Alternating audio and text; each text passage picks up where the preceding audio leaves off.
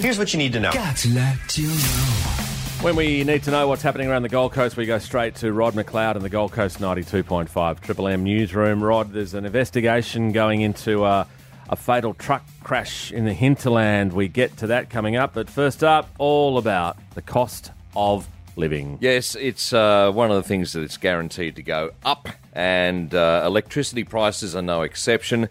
We can expect at least a 20% rise in the cost of electricity by July 1. Hang on, wasn't this a promise in the election, the federal election, that electricity prices would go down? That would depend if it was a core promise or just a promise. Oh, right. Okay, there's a difference, isn't there? There's a difference. Apparently, this energy cost rise was approved by the market regulator last year. Yeah. He said, yeah, you can go ahead with that. So we're looking at a 20% bump in our power prices. Oh, we don't need that. Do you think solar now will increase? I mean, a lot of people have got solar. Do you have solar?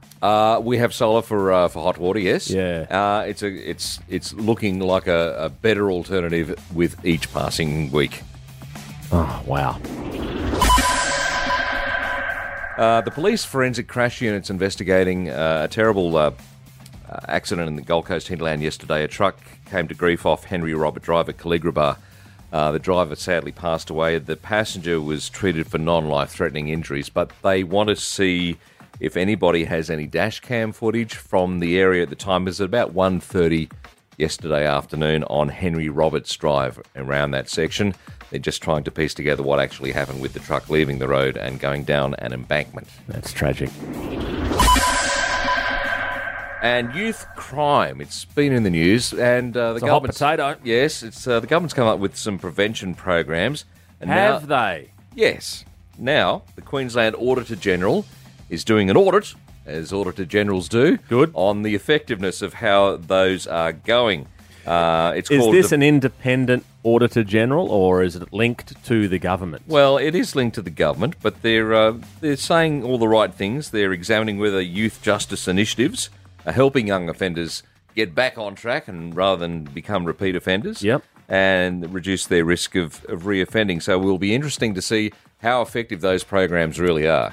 Well, we need something.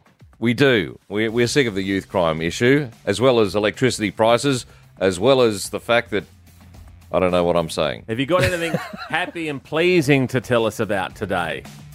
I've got something. You have? Okay, great. With all this bad stuff happening, we still live on the Gold Coast. Yes. That's a happy thing. Yes, 2 thumbs up. Yay. And that is what you need to know.